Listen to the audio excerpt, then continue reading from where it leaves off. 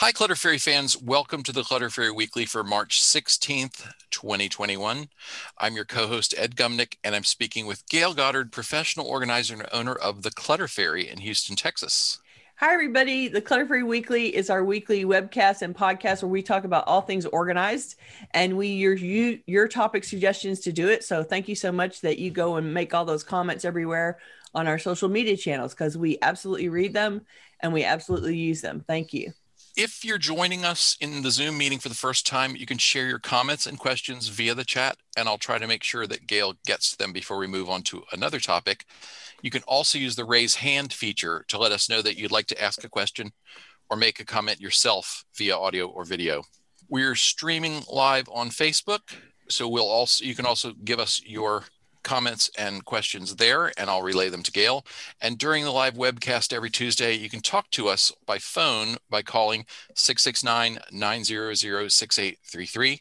Use meeting ID 993-419-863 and password clutter to join the meeting. Our password is so obvious. I know, right? So we're going to start by following up on last week's weekly tittle. The title of last week's tittle was Break Down a Barrier. We ask you to pick something you've been meaning or wanting to do, but never seem to be able to start, and to identify your barrier to entry, the thing about the task or project that prevents you from getting started. We suggested spending a few minutes reflecting on the obstacles that stand in your way. Gail, how did you do on breaking down the barrier to patching your torn winter coat this week? So my coat is not patched. Oops. It slid down the priority list because of a deadline that I'm pushing. I'm participating in a call for entries to a bead museum, and the deadline for mailing this entry in is tomorrow. And so all my free time this weekend and at night has been spent on working on this square. And so I'm going to show you the square. This is the square that I'm trying to complete, and I have this much to go. This is what I have left to get done between now and tomorrow. So that's taking all of my free time, but the coat is still bothering me, and so I've got it on my to-do list, and when the square is complete and mailed off, the coat goes back to the top of the list again. And how about you? Did you get your dad's grocery accounting done like you promised? Well, okay. This is where we have to say, do as we say, not as we do. Yeah. No, I have to confess that with all the activities of the last week, with the extra family in town for the funeral and all the meal planning and cooking and related activities, I did not give the weekly tittle another thought until this morning. But in the spirit of making some kind of progress toward this stuck project, I did track down the last email I sent Dad in December when I tallied his grocery orders. And I found my starting point, in other words, and I set up a new Excel spreadsheet where I'll tally up the receipts. And I started reviewing grocery receipts for the last 3 months. So the project is begun, which is better than where I was at this point last week. Yay. And my coat is still hanging in my kitchen. And these are the kinds of things that annoy me a lot. And so every time I walk by, I look at the coat and go, ugh. It's definitely going to poke me until I get it done. So as soon as this square is complete, that is the next thing on the list. It's so frustrating when things that seem like they shouldn't be that much work keep getting pushed aside by something that has a more pressing urgency, something that has a louder voice, you know? Right. And I'll be interested to hear if other people struggled to make any headway, or if we have some success stories. I'll be watching the chat to see if anybody can report success. Yeah, you can tell us how it went for you. Yeah. Since Ed and I were fails this week. Set terrible examples. We're not.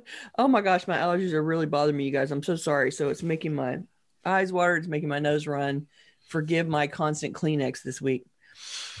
Okay, let's get to our main event. Our topic today. Viewer and frequent contributor Rowan suggested today's topic. Rowan observed that what she called unfortunate shopping is often the source of unfortunate stuff in our homes. She went on to say, for myself, I noticed that if I am rushing in my shopping, I will often make suboptimal purchases. But if I have time to shop slowly and take time after I put stuff in my cart to think about the items. When and how will I use them? Do I already have something that serves the same purpose? Is this really the best item for my need? Am I shopping out of emotion? Then I always put things back and end up with fewer purchases that I regret. Rowan also suggested we talk about the emotions associated with returning things that we've bought, and she asked us to explore why certain shopping behaviors become a problem. So our topic today is problem shopping. Thanks, Rowan, for suggesting a great topic. You've touched on several issues that trouble people with clutter problems, so we're going to take a deep dive into the shopping cart today. But first, we want to remind viewers and listeners that we are not mental health professionals. Not even a little. Not even a little bit. And we're not qualified to diagnose or offer advice about mental health disorders. If you or a loved one exhibit behaviors associated with shopping that result in intense emotional pain or serious financial trouble or relationship problems or the inability to manage other responsibilities in your life, we encourage you to seek help from an expert. Go see a counselor, a therapist, or a doctor. With that caveat, let's talk about shopping. Whether we like it or not, shopping is an unavoidable part of modern life. Unless you've managed to create a self-sufficient homestead, and that is so not my house, there will be things that you want or need, and you're going to have to go shop for them. And many people find the act of shopping satisfying and fun, or even therapeutic. And in the 80s, we were introduced to the term retail therapy, the notion that some people use shopping as a way to lift our mood or alleviate negative feelings. Ed did some great research about this, and a 2011 study of retail therapy published in the journal Psychology and Marketing. That's a scary magazine title. Let me just say that. This Psychology and Marketing showed several interesting findings. One, unplanned shopping really can relieve a bad mood. For people who are trying to avoid impulse spending, resisting the urge to buy produces a similar mood boost. So that's interesting. If you're trying to avoid impulse spending, resisting the urge boosts your mood just like the shopping boosts your mood. That's fascinating. For most people, retail therapy doesn't produce many negative effects. And for most people, retail therapy doesn't lead down a slippery slope to overspending. So a further study in 2013 found that retail therapy may relieve feelings of sadness, stress, or anxiety by offering shoppers a sense of control that counteracts feelings of powerlessness. Those results sound pretty good, right?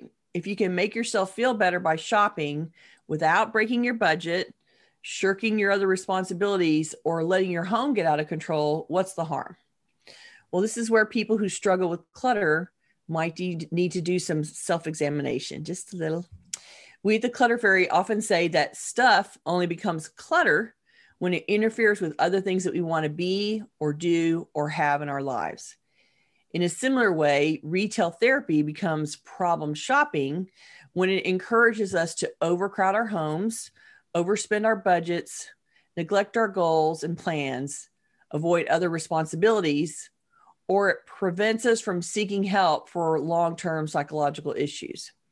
And I have to say that I have known lots of people in my life who spent money on retail therapy instead of seeking the therapy that they actually needed. And so we're going to talk about that a little bit today. Some researchers have suggested that retail therapy exists on a spectrum with a psychological order they call oneomania. Did I say that right? Oneomania, or compulsive shopping disorder, a kind of shopping addiction.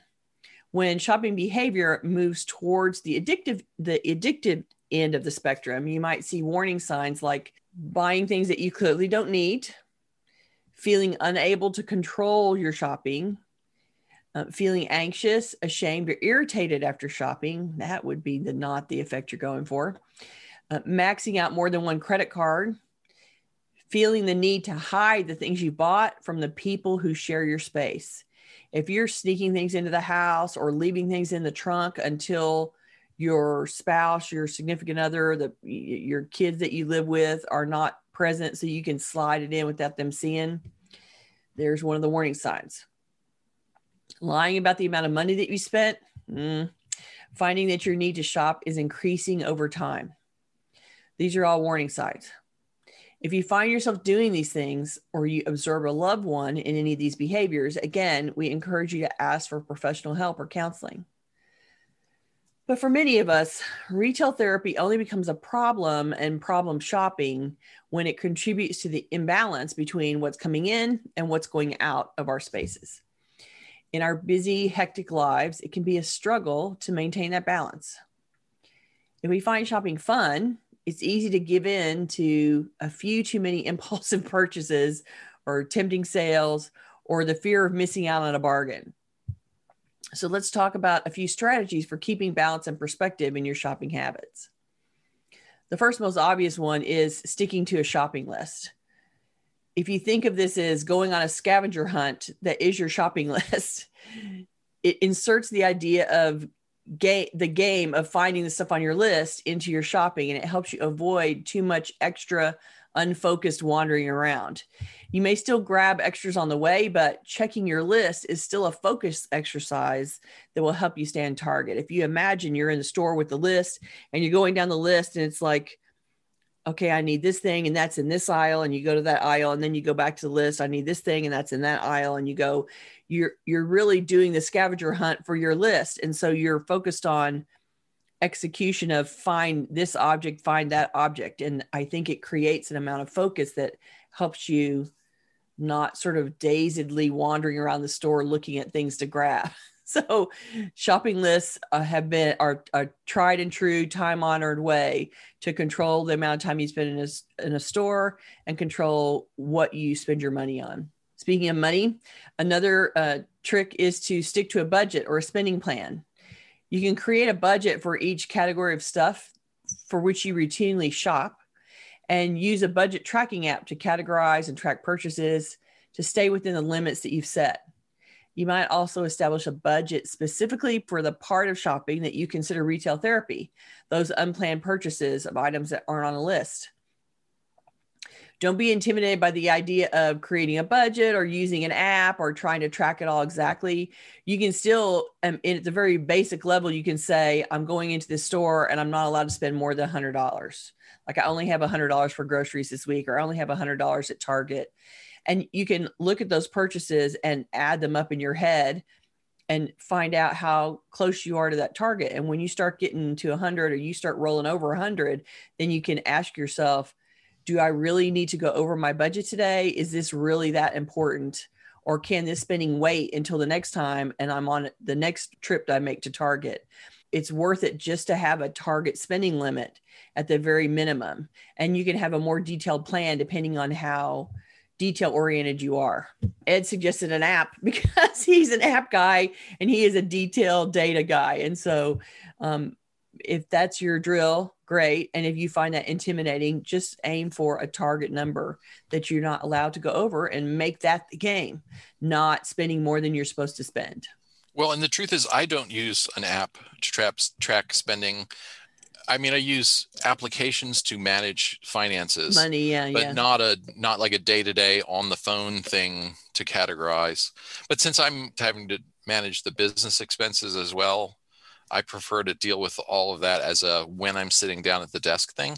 Yeah. But there are a lot of apps that can make it easier to do it sort of as you go on the fly, where they prompt you at the moment of purchase or something like that. And you're also very good about, there's a limit over which you guys have to consult about whether you're spending the money on it or not. And you have some other budget constraints that help you control your spending, right? Yeah. Speaking of which, you can focus your retail therapy on things that you need rather than things that you want. If you're using shopping as a way to lift your mood, buying groceries or toiletries or cleaning supplies can still scratch that itch. Check out a new or unfamiliar store. Experiment with a different brand. The novelty of the experience can produce the same psychological benefits without adding to your clutter or breaking your budget. You still don't want to overload yourself with a ton of backstock, like months worth of toilet paper, but you can look to your repeated use items and replenish them as a reason to shop a bit as a mood lifter. You can also try window shopping as a way to get the shopping boost without the actual stuff coming home with you. You can walk around window shopping as a form of exercise too. So if you want to physically go walk through a store, you can think of that as window shopping, going into a mall and walking up and down at the front of the stores without going in them. Or you can just flip catalogs or browse online at home without actually buying. Make it a conscious goal to look, but don't purchase, and see if you can get the same improvement in mood. The research supports the idea that window shopping can create the same mood improvement. Think about all the bags that you come home with and get dumped in your closet floor or dumped in your pantry floor, and they never get unpacked because what you're really out there doing was lifting your mood, and you didn't actually need those things or want those things very much.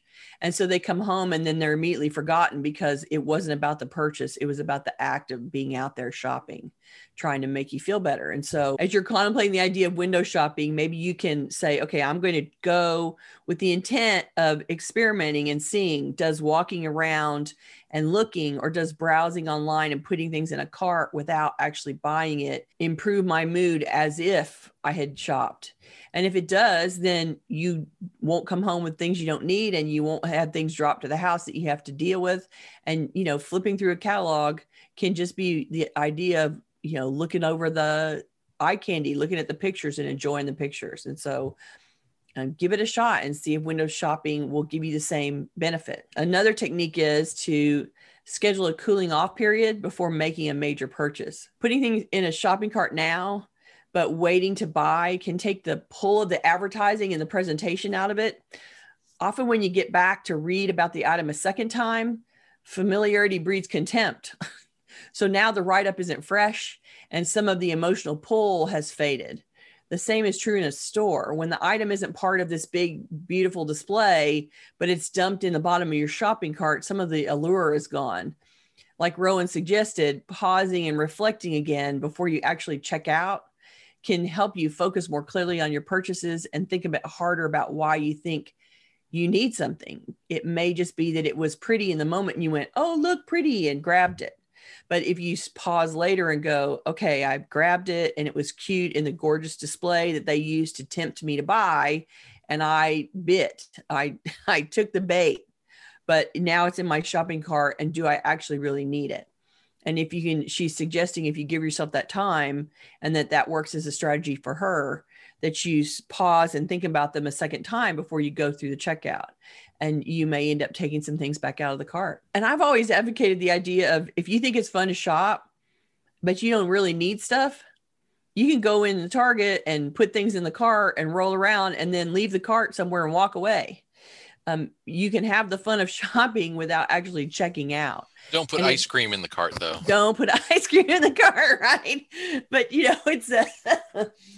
it's a good way to have the experience. It's the in-store version of window shopping, right? That you can, or putting things in a cart online, that you can go put them in the cart and drive them around.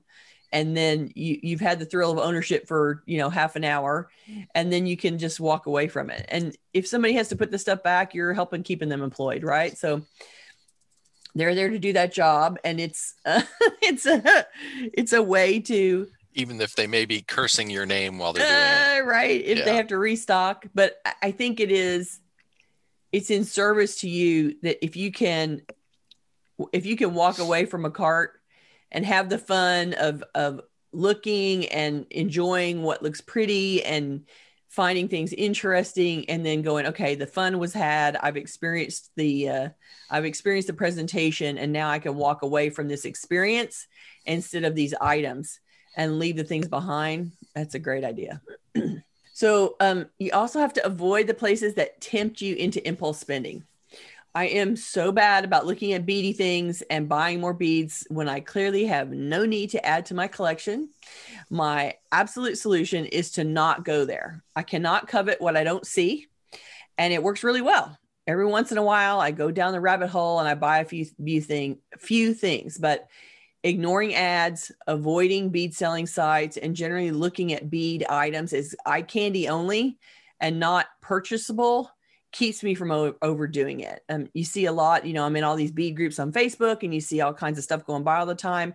And so I just think of it as eye candy. It's my version of window shopping. When that stuff comes up, I look at it and go, isn't that so beautiful? That is super cool. Look, Penny, isn't that cool? And we both agree that it's fabulous. And then we move on, and nobody has bought it. And so most of the time that works, and I can keep my spending at a minimum, which is excellent because I clearly don't need any more. All the things on my bead square were all things that I already had. I did not buy one thing for this bead square. I didn't need it. Another thing you can do is bring along a friend when you go shopping, but it has to be a friend who is enrolled in helping you not overspend. So the converse is, don't bring your friend who encourages you to overspend.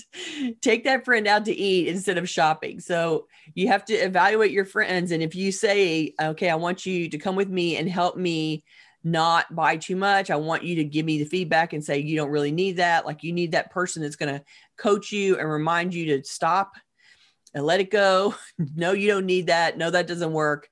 Bring the friend along that will help talk you out of it instead of the friend that will help talk you into it. And we all have those friends, and all of my bead friends are those friends.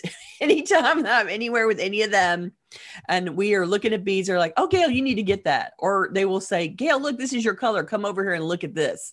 So can't go shopping with them if I want to control my spending. And you know your friends, you know which ones encourage you and which ones don't. So take along a friend, but let it be the person that will help you support your desire to not overspend or add to the clutter. And the last thing today is, don't be afraid to return things. My little sister is a pro at this. I swear she returns something every day. Returning an item when we've changed our mind is a normal part of shopping, and most stores have reasonable return policies to deal with that situation. There's not any need to feel guilt or shame or embarrassment about making a return. And with a few exceptions, if the store staff ask you why you're returning the item, it's perfectly fine to say, I decided I don't need it. Going to the store to return keeps you in a return line and not shopping. And maybe by the time you're done returning, you're annoyed enough to just leave the store. So it is a to-do item. It takes time. You have to stand in a line. You have to sit while they process. It's not a fast process. And so some people avoid it because it's not quick. But if you think of it as shopping for money, if you go into a return line and you come out with money back in your account, you've sort of shopped for money. So it's worth the effort to not ignore. And there's even some Amazon things and, online shipping, buying online processes that allow you to go and return things in the store instead of taking them back to the post office or whatever. And so anything that you can do to go turn that item into cash, it's the only situation where your item that you brought home to the house can be turned back into almost 100% of what you paid for it.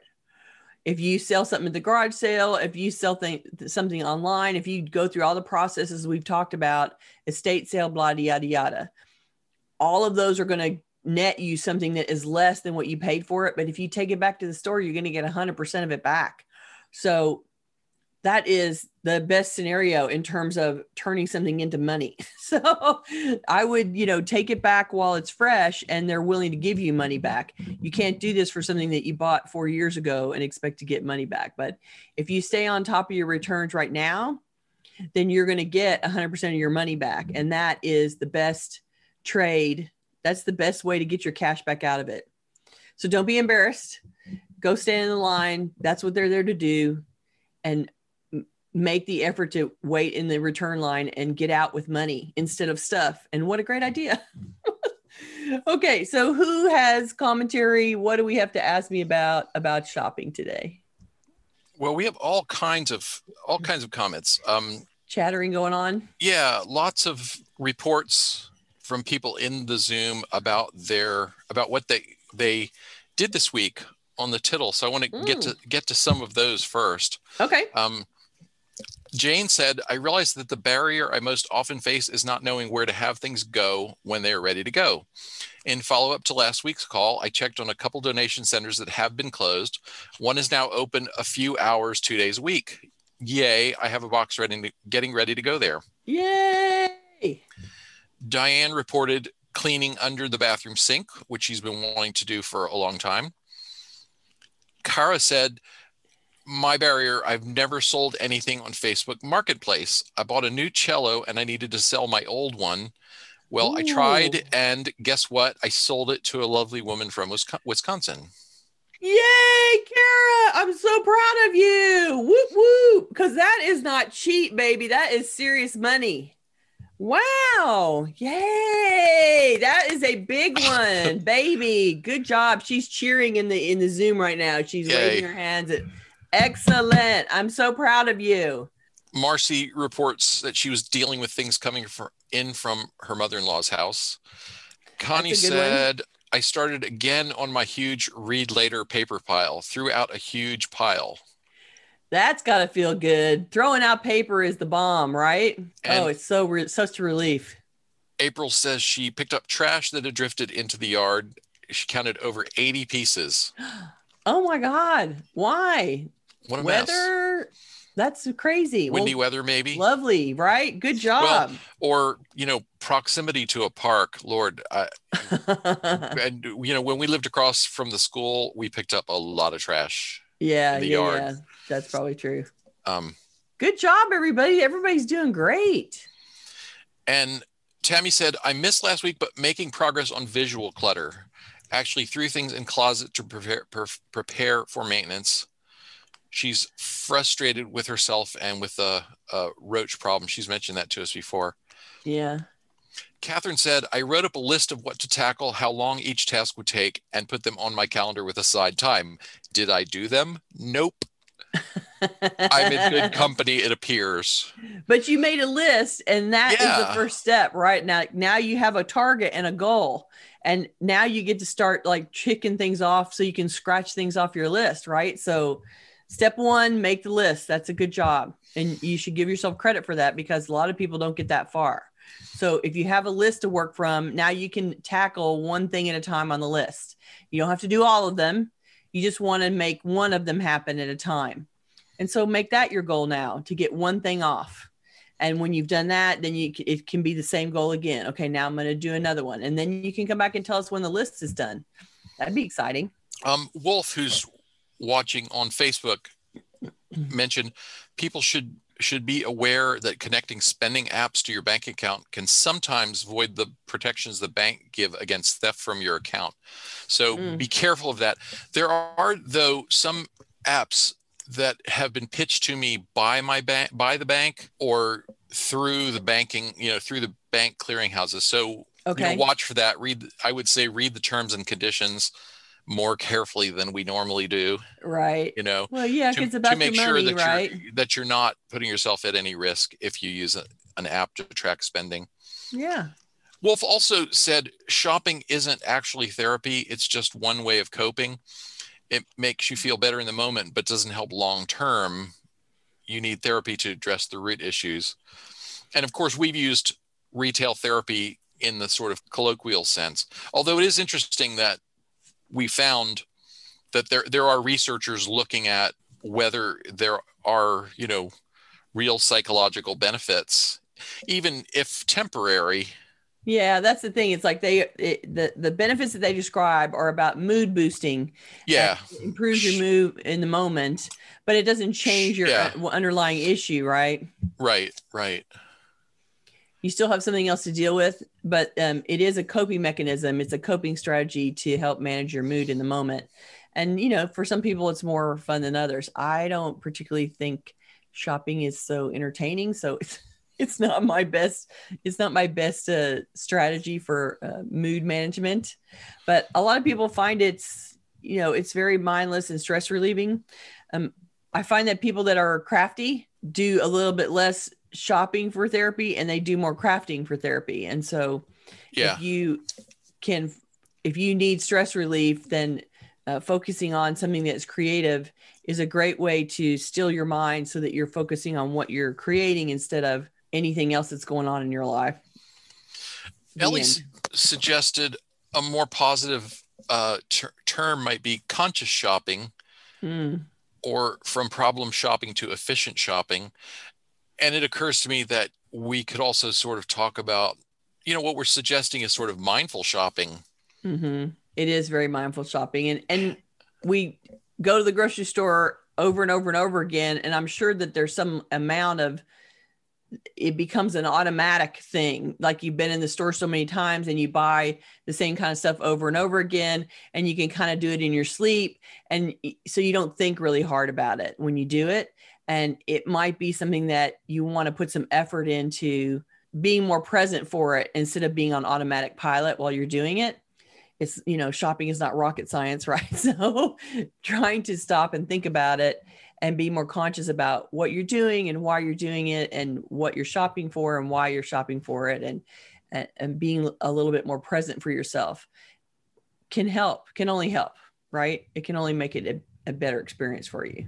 We've also mentioned, as they say, shopping for craft supplies and using craft supplies are two different hobbies. Yes, it's true. Right. And that's why I said I'm working on the square, and I did not shop for the square. I just went to my own stash and started working. So yeah. Shopping for craft supplies is a whole different, it's just another version of retail therapy, right? It's just shopping in a focused manner, just like people that buy shoes or buy clothes for fun. Crafty people buy their craft supplies. So it isn't that we don't want you to go craft shopping. We want you to go craft making. That's the goal here. Use what you have and do something fun. Jane commented, maybe oddly, I hate in-store shopping. Online shopping has made me more of a shopper, unfortunately. But I'm very list oriented, and that helps with less impulse purchases. I also hate in-store shopping unless I'm in the grocery store or a bookstore. And Connie said, I have to resist going into bookstores. Mm-hmm. I cannot come out without a book. And I have so many books I want to read already. I think working on the Nook, doing an e-reader, and then you're shopping online, and those e-readers, the shopping isn't very fast. It's hard to get down and scroll through books and find them. And so it slows me way down. And I've gotten to where I read the book that I'm reading, and when I'm finished, then I go buy one more, and it takes me a half an hour to find a book or some amount of time. And then I go and start reading that book, and I immediately stop shopping. And so for some reason, it's easier for me to wander through a bookstore and find a book that I want than it is for me to wander online for books and find a book. And so that really slows me down a lot. I should probably not turn you on to any of the newsletters I receive. No, I don't want any help shopping. No, thank you.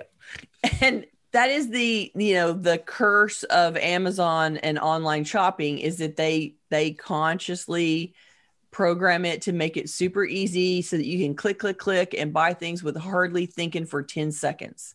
If you've set up for Prime and you've got everything saved, so you can just click go and you're done in a nanosecond, like you can spend hundreds of dollars you had no intention of spending in the blink of an eye. And they do that on purpose. They do that on purpose. And so you have to stop and tell yourself, I'm just making Jeff Bezos richer. I need to think hard what I'm buying, because I don't need that man to make more money. He has enough billions already. Surely he doesn't need more of my money. Jane says, I often sleep on online possible purchases. If I don't feel strongly about an item in the next day or week, they don't get purchased. And that's the benefit of putting them in the shopping cart and walking away. Because if you can avoid the final click and it just sits in the shopping cart and goes stale for a little while, you're going to not take all of it. You're going to look back and go, yeah, that was just me having a moment, or being enticed by the advertising, or it was the first time I saw it and I don't want to miss out, and oh my God. And then you let it go. And the advertising that's designed to create an emotional response has faded when you come back and look at it the next time, and you're not as susceptible to it. And so when you go pull up the things in the shopping cart and go, what is this? And why did I buy it? The advertising isn't fresh and new, and it doesn't grab you in the same way. And so it's easier to, I think, evaluate it more consciously and with less emotional response that way.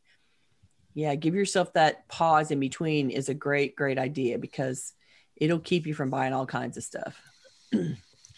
Connie made a comment, which is a nice counterpoint to you don't need to make Jeff Bezos richer. As she said, going into charity shops is also a danger, as I feel I should buy something to help their cause. And that's a nice thought, but their cause should not guilt you into taking home something you don't need. Right. You can also think of it as the people that have donated to the charity shops are receiving other people's clutter who are trying to send their clutter on and make money and trying to send their clutter on to you. So you can refuse the clutter, and if you feel guilty, you can leave behind a $5 donation. I was going to say they will right? take your cash. Right?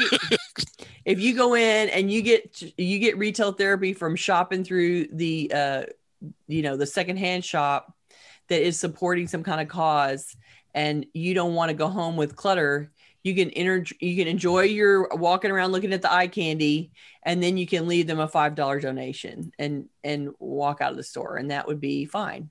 And it won't break the bank, and you go home empty handed and you've made a charitable donation and you've entertained yourself shopping. Like, what's wrong with that? Nothing at all.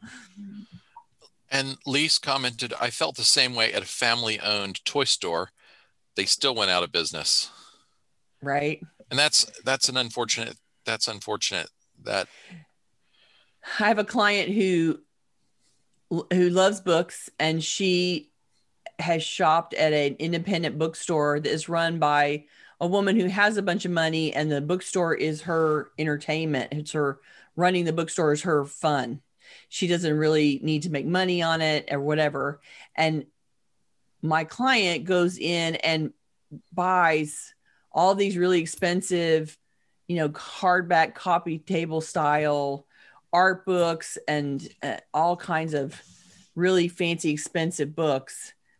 And her theory is, this is my friend who's running the store and I'm helping her business. And it's like, yeah, but now we have all these books everywhere in your house that we have to deal with, and you're not looking at them. You're just buying them as a charitable thing to a woman who has plenty of money and is running the store for her own entertainment. So yeah, we've been having lots of conversations about that. And lots of those books are being basically, she is, taking these specific art and craft project books that are really fancy, and we're going to end up resending them as donations to places that would use those particular books or put them in other libraries. So we're going to spend a lot of time, and she's going to spend a lot of money using me to rehome the books to logical places where they should go.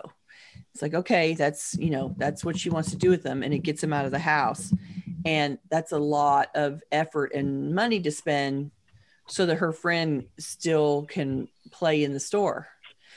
So, there's some point where it's like it's not your burden to keep someone's business alive, and you can still shop there and not come home with a massive amount of stuff, right? Yeah, maybe keep them in mind when you're gift shopping, when you're picking up your birthday or holiday gifts. Yeah. Stuff that is not going to stay with you, right? Right. Stuff that you're going to give away. That way.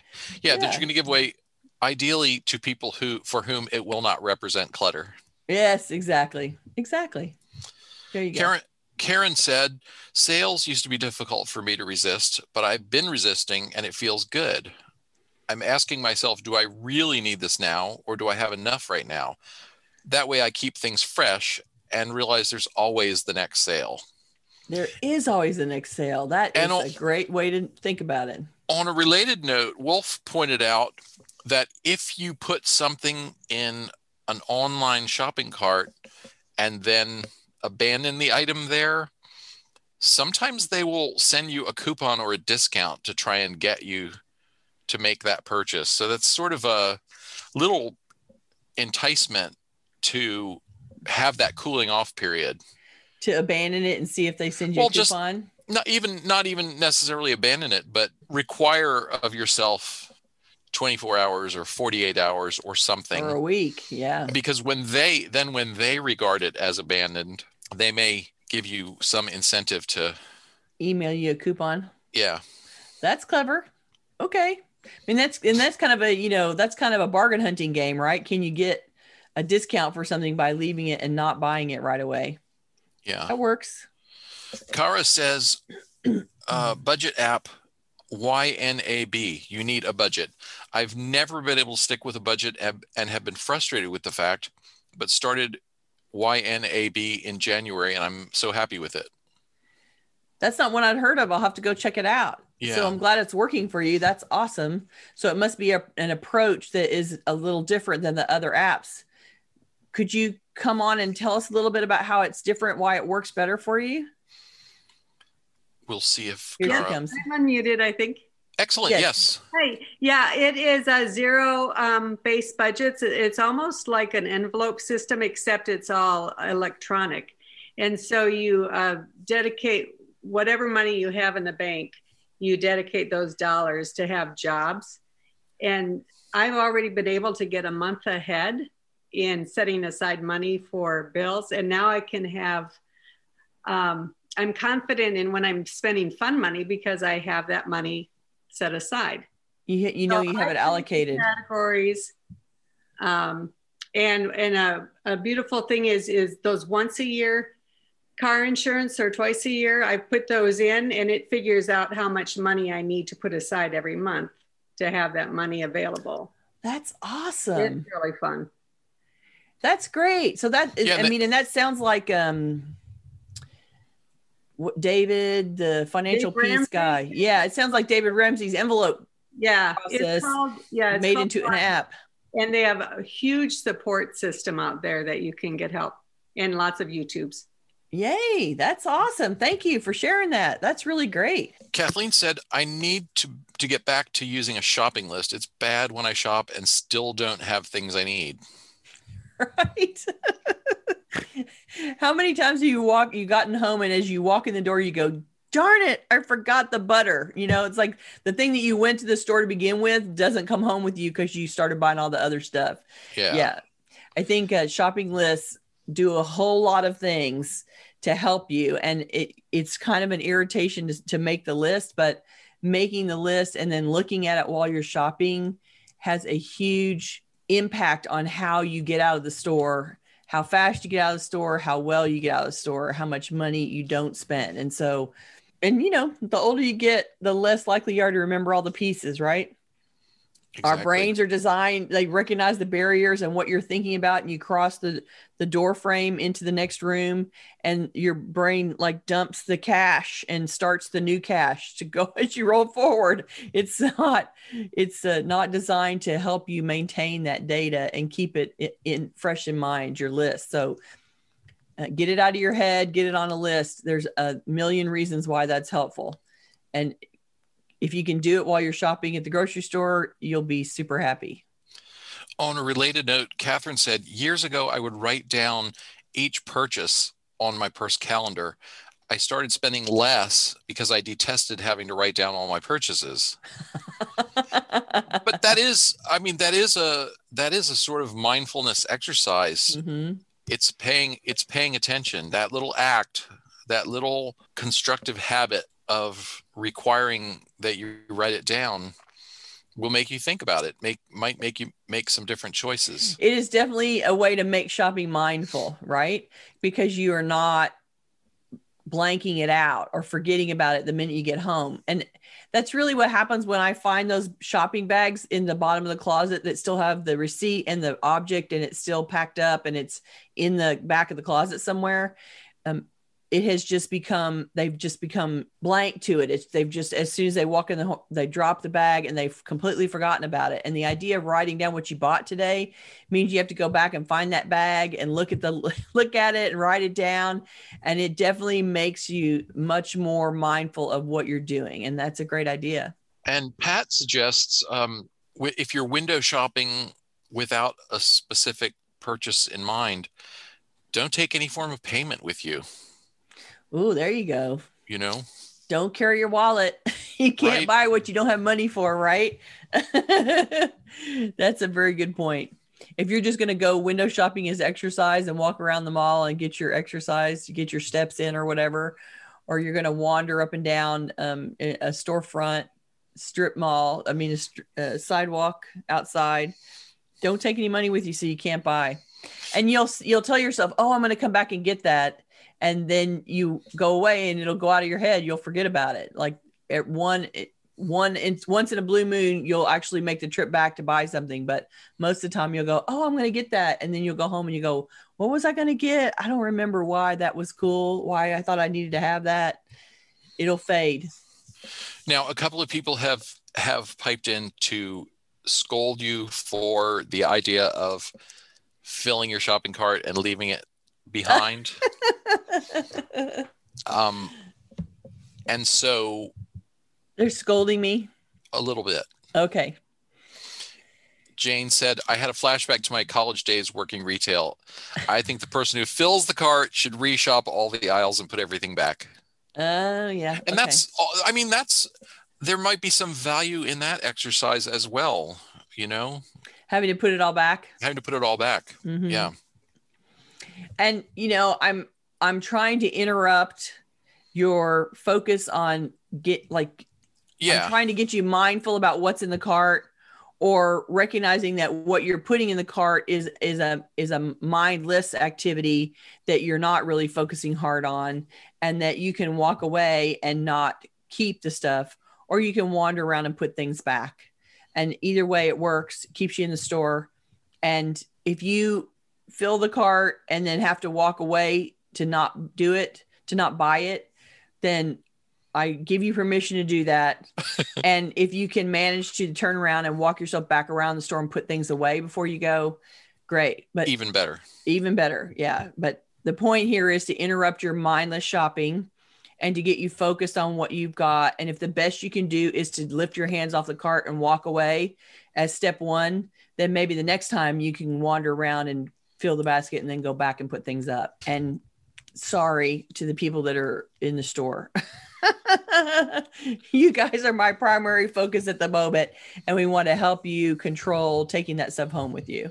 Okay, we are fast running out of time. Oh, okay. I'm going to come back to you for a final thought and for a homework assignment, but a couple of quick announcements. I want to remind our viewers and listeners who are with us live that our YouTube channel has more than 150 videos on a wide variety of organizing topics. Go to cfhou.com/YouTube. While you're there, subscribe to our channel and click the bell icon next to the subscribe button if you'd like to get notifications when we post new content. Also, I could not remember where we were with Patreon thank yous. So I looked it up and realized that since the last time we acknowledged anyone, we need to say a special thank you to Amber Gale and Reba for becoming our newest Patreon supporters. Thank you. Thank you so much. If you would like to help support our efforts with a recurring monthly donation, please visit cfhou.com/Patreon. One of these days, I'm going to make you a sign, I promise. Your contributions help us offset the cost of producing the weekly webcast and will also help us fund new projects that we have in the works. Thank you for your generosity, Reba, Amber Gale, and all of our patrons. We appreciate you. Okay, let me have your final thought on problem shopping. All right. So as a final thought, I'd like to reflect on how you feel. I'd like you to reflect on how you feel when you shop. By taking time to understand the feelings you're using the retail therapy to treat, you might find other coping mechanisms that work even better than shopping. I think we can shift into retail shopping without too much thought as a coping strategy. Recognizing that you're avoiding a feeling and trying to figure out that feeling can interrupt the shopping. Then you can look for more supportive ways to address your feelings than adding to your clutter with shopping. If it will help, you can keep a log of what you buy along with the feelings you associate with those purchases. It could be some valuable self-awareness about what is troubling you and what needs attention. Excellent. Thank you. Okay, what's our weekly tittle? So we came up with a few things related to shopping. So if you have a return waiting, make it your mission to get that done this week. That's an easy one, right? You just got to get it in the car and go to the store. And now you can wear your mask and go in the store and it'll be okay. If you have a shopping bag that hasn't been unpacked in your pantry or your closet, take care of that this week. Pull it out and look at it. And you want to notice, how do you feel when you unpack it? Do you say, oh, I forgot that I bought that? Or, oh, why did I bring that home? You can notice how your mindless shopping is getting things into the house that you really are glad that you got, or you're really sorry that you brought home. If you're planning a retail therapy outing, take a few minutes and make that list that we talked about and set a spending limit before you go. How much will this retail therapy cost you?